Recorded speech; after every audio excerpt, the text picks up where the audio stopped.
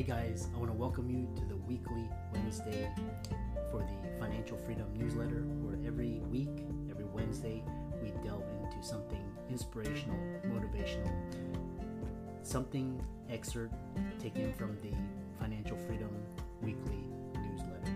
Wherever you are, if you're listening on Spotify, on iTunes, Google, be sure to click the like, subscribe, share, comment.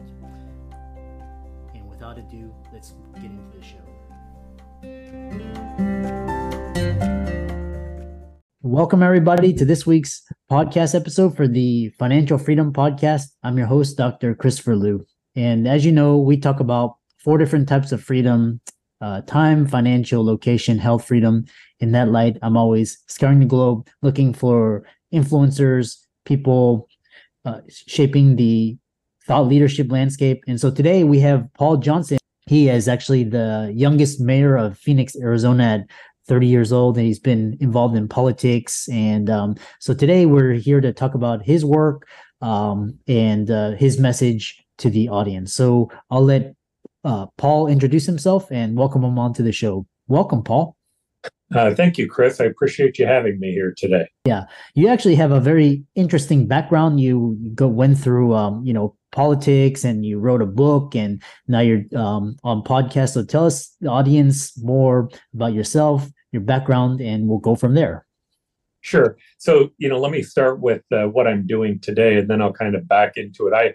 I own a business. Well, I co-own a business, co-founded a business called Redirect Health. We're a national platform to help employers put together self-insurance plans. We have somewhere around, I think, 300 providers actually working for us, and we're deeply involved in the healthcare space. For a long time, however, I've been also actively engaged in politics. I became mayor of the city of Phoenix when I was 29 years old. I've run a number of presidential campaigns, none of them that have been successful, but I helped in General Wesley Clark's campaign and Paul Tsongas and Gary Hart's and others over the years. By the way, I'm a registered independent. The election that I won was a nonpartisan election, or the elections that I won were nonpartisan city elections. But for the last 3 years, my partner and I have really been working on these big divisions that exist in America. My partner's name is Dr. Emily Basha. She's a psychologist. She has a background in terrorism. She does evaluations on terrorists. She's also, her family was persecuted in Iraq. They had to leave. They're Jewish. They had to leave because of the Ba'ath Party, and Saddam Hussein and his group not only terrorized, tortured them, but murdered her family members. So we both have kind of this keen interest. We went around the country, and we went around the world, and we took a look at what were really the causes of genocides. I'll try to make the book short. The thesis of it was that you have these horrific events that end up taking place. I remember one of the stories was a story of the genocide that happened in Bosnia. General Wesley Clark had been there, so I've just interviewed a number of people who were engaged in it. But one of them were a set of our troops were coming up to a trench, and we knew that they were burying people inside of trenches in mass graves. Well, when the troops got to the trench, there were guys there pushing dirt over top with bulldozers and with shovels. None of them in the military. They all ran off. When the military got up to the trench, there were literally people in the trench still crying. They were burying them alive. The question becomes, how does that happen? How do average people get engaged in that type of a process? Well, what we found is that there are 3 big theses to what happens. The first one is, in almost all acts of genocide and terrorism, they're identified with an ideology. Number 2, those ideologies tend to be more focused on groupthink, on the oppressed and the oppressor. And the third issue is that as people get involved, they begin to disconnect from other people in society, because people either don't want to talk to them or they don't want to talk to the other people. And then what happens is they only are involved with people who are more actively involved in the ideology. And over time, that can turn into violence. It is an addiction. Well, when you look at how to fix that, I can tell you at the beginning point of it, it's very hard to fix somebody who already has an addiction. If you're dealing with a heroin addict, it's tough to be able to solve the problem. But if you can get to them before the problem happens, you have some chance of having success. And that's where finding agency comes in, where maybe this makes a connection back to doctors and other folks that are here. The negative bias that we all have creates this desire for us, or this ability for us to hear negative information, and it overpowers positive information. So you're being bombarded on a nightly basis with the nightly news telling you about all the things that are going wrong. Our social media today have these wormholes that people go down that take you into increasingly more negative news. What's happening? Well, the amygdala hijack, the amygdala portion of the brain, has a fight or flight instinct. And when it's activated, it sends out chemicals biologically that begin to hijack the neocortex. The neocortex is where we gain our rational thought from, optimism from. It's where we have the ability to be creative and innovative. And when that amygdala hijacks that portion of the brain, you have an inability to be able to do those things. Now, I can tell you, because I spent time in politics, politicians and pollsters and people who run campaigns know that. In fact, I've been given advice in campaigns that the way that you win is that you go out and terrify your base about the other side. You feed them information that tells them how terrified they should be of the opposing side. And once they're terrified, they can't think rationally. And once they can't think rationally, you own that base. Well, imagine that that's being done to you by political parties, by political candidates, by the news media, by social media. It's this constant negative message. And what it does is it gives you an inability to see the good things that are going on. Now, in our nightly news, we're hearing messages of, my children aren't going to do as well as I'm going to do. The United States is going to be overcome by China. It's this constant negative message. The first thing that I would say to you is that if you want to regain your sense of agency, you have to know the truth. And the truth is, the United States is quite simply the greatest superpower ever. There's nothing like what we have here in the United States. The opportunities that you have, there's nothing like the opportunities that exist here in this country and at this point in time. And the social progress that we've made in the world over the last 20 years, it's unprecedented. We've lifted more people out of poverty. We've taken more people, we've made more people literate. We've reduced child mortality. The impacts that we've had around the world have been dramatic. The point that I guess I'm giving to you, and I can spend a lot more time on the whole issue of optimism. There are many, many reasons why we should be optimistic about where we are. But when you're being bombarded by this negative message, it begins to terrify you. And that can have an effect on how you invest, what you do in your job, how you get involved with ideologies. That knowing the truth becomes one of the simple, most important things that we can do to make certain that we have our sense of agency and that we can do the things that we ought to be able to do as a human being. Yeah, very interesting thoughts. And, what's interesting is, looking at it. Tying this into, I love tying things together, for example, with your background and, your thoughts, synergy between entrepreneurship and, moving forward and progress. What are your thoughts on that? Well, again, I spent a lot of time in government. I think government plays an important role. But, let me start with this. But I've seen great things that government has done. We've during the time that I was there and since, they built roads and dams. We built out schools and police departments. There are a great many functions that they provide. We've even gone to the moon. The single greatest thing our government ever did was in the very beginning, when it empowered the individual over itself. The whole idea of the Constitution is a document that is based upon the moral precepts laid out in the Declaration of Independence. Those two documents are connected. And that concept that we hold these truths to be self-evident, that all men are created equal and were endowed upon by certain inalienable rights. That was saying that we as individuals are worthy of dignity. In fact, if you look back at it historically, Martin Luther, who was a Protestant, said that you didn't need a church to interpret what it was that your views were. And I guess he was a Catholic, because at that time there weren't any Protestants, but nonetheless, he became the father of the Protestant religion. His point was that you have a direct agency to God. You have a direct connection to him. And that because of that, you don't need anyone in between you and him communicating with him. You are worthy of dignity as an individual.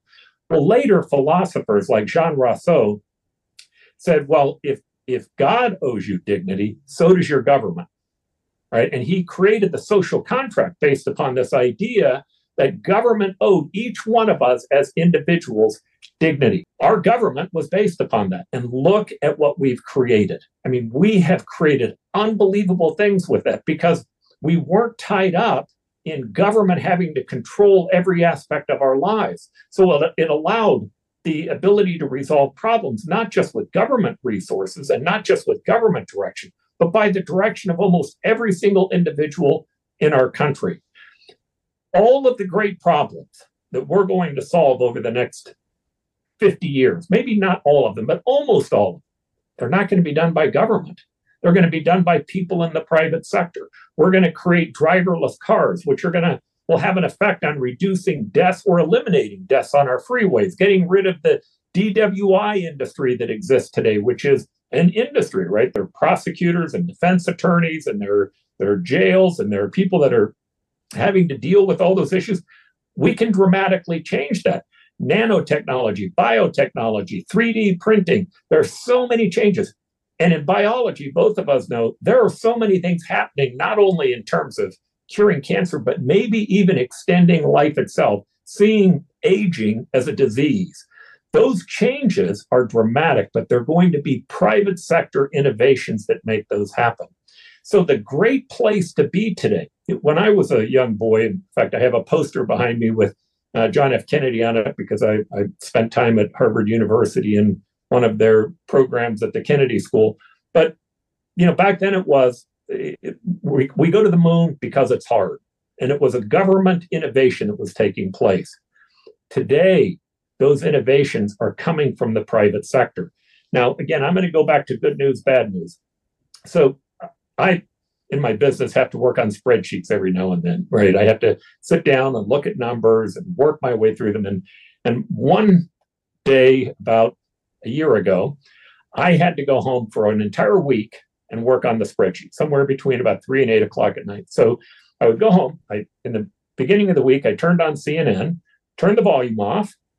I'm using my finger. I guess it's a remote now, so I should be pushing a button that tells you how old I am. But in any event, turned the volume off and then sat down and worked on the spreadsheet.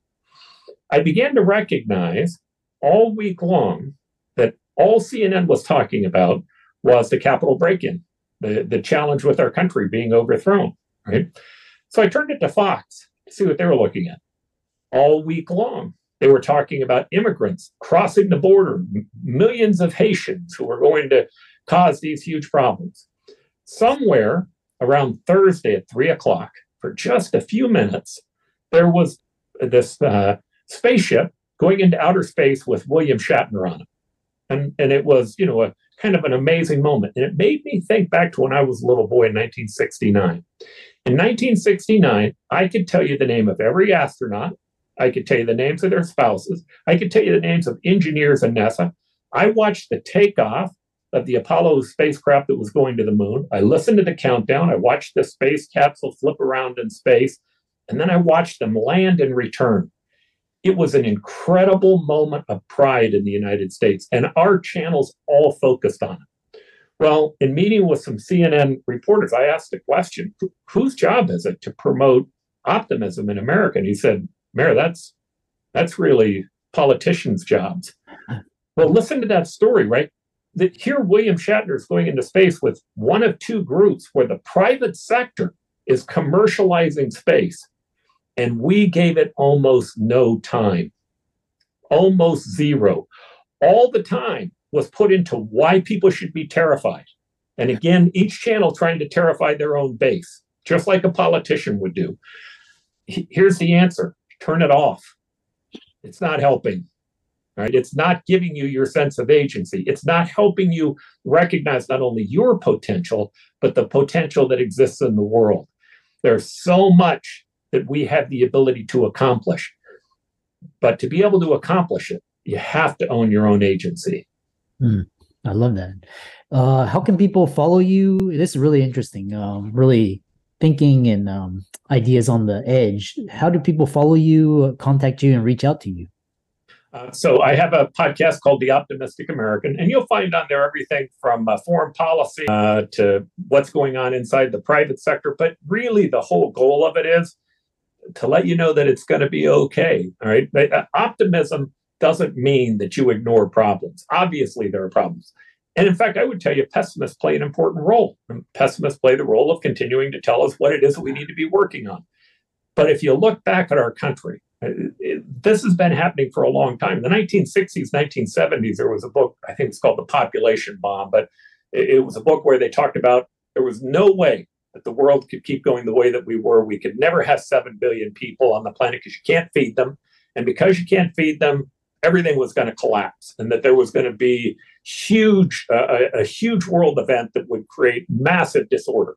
Here's what they didn't know. They didn't know that we were going to create the ability to grow more crops with less water with less land, right? It's like the mayor of New York once said, you could never have more than 1 million people in New York because where would you put all the horses, right? The world changes, right? We're past 8 billion people now. Technology is going to fix most of our problems so long as we keep engaging the human mind. And we engage the human mind when we allow them to own what it is that they create, to be able to speak up, even though we may disagree with them at times. The structure that we've created as a government does an incredible amount in empowering the individual. And those two forces together is what's made us unique. And it's why I have a keen interest in business, but I also have a keen interest in the political structure. You can also get our book. It's called Addictive Ideologies by Dr. Emily Basha and myself. That's another place that you can follow us. But in any event, thanks for asking. Yeah. And for all the listeners, let's thank Paul for coming onto the show, providing valuable wisdom and his experience. And, all of Paul's resources will be in the links and show notes. And with that, thanks so much for coming onto the podcast. Thank you for having me.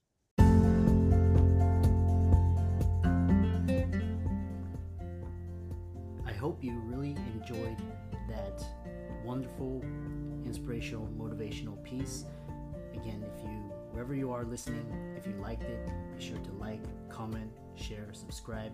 We're on everywhere: Spotify, iTunes, Google, Amazon, Audible. And without much ado, be sure to thank this show's sponsors, and we'll see you next week.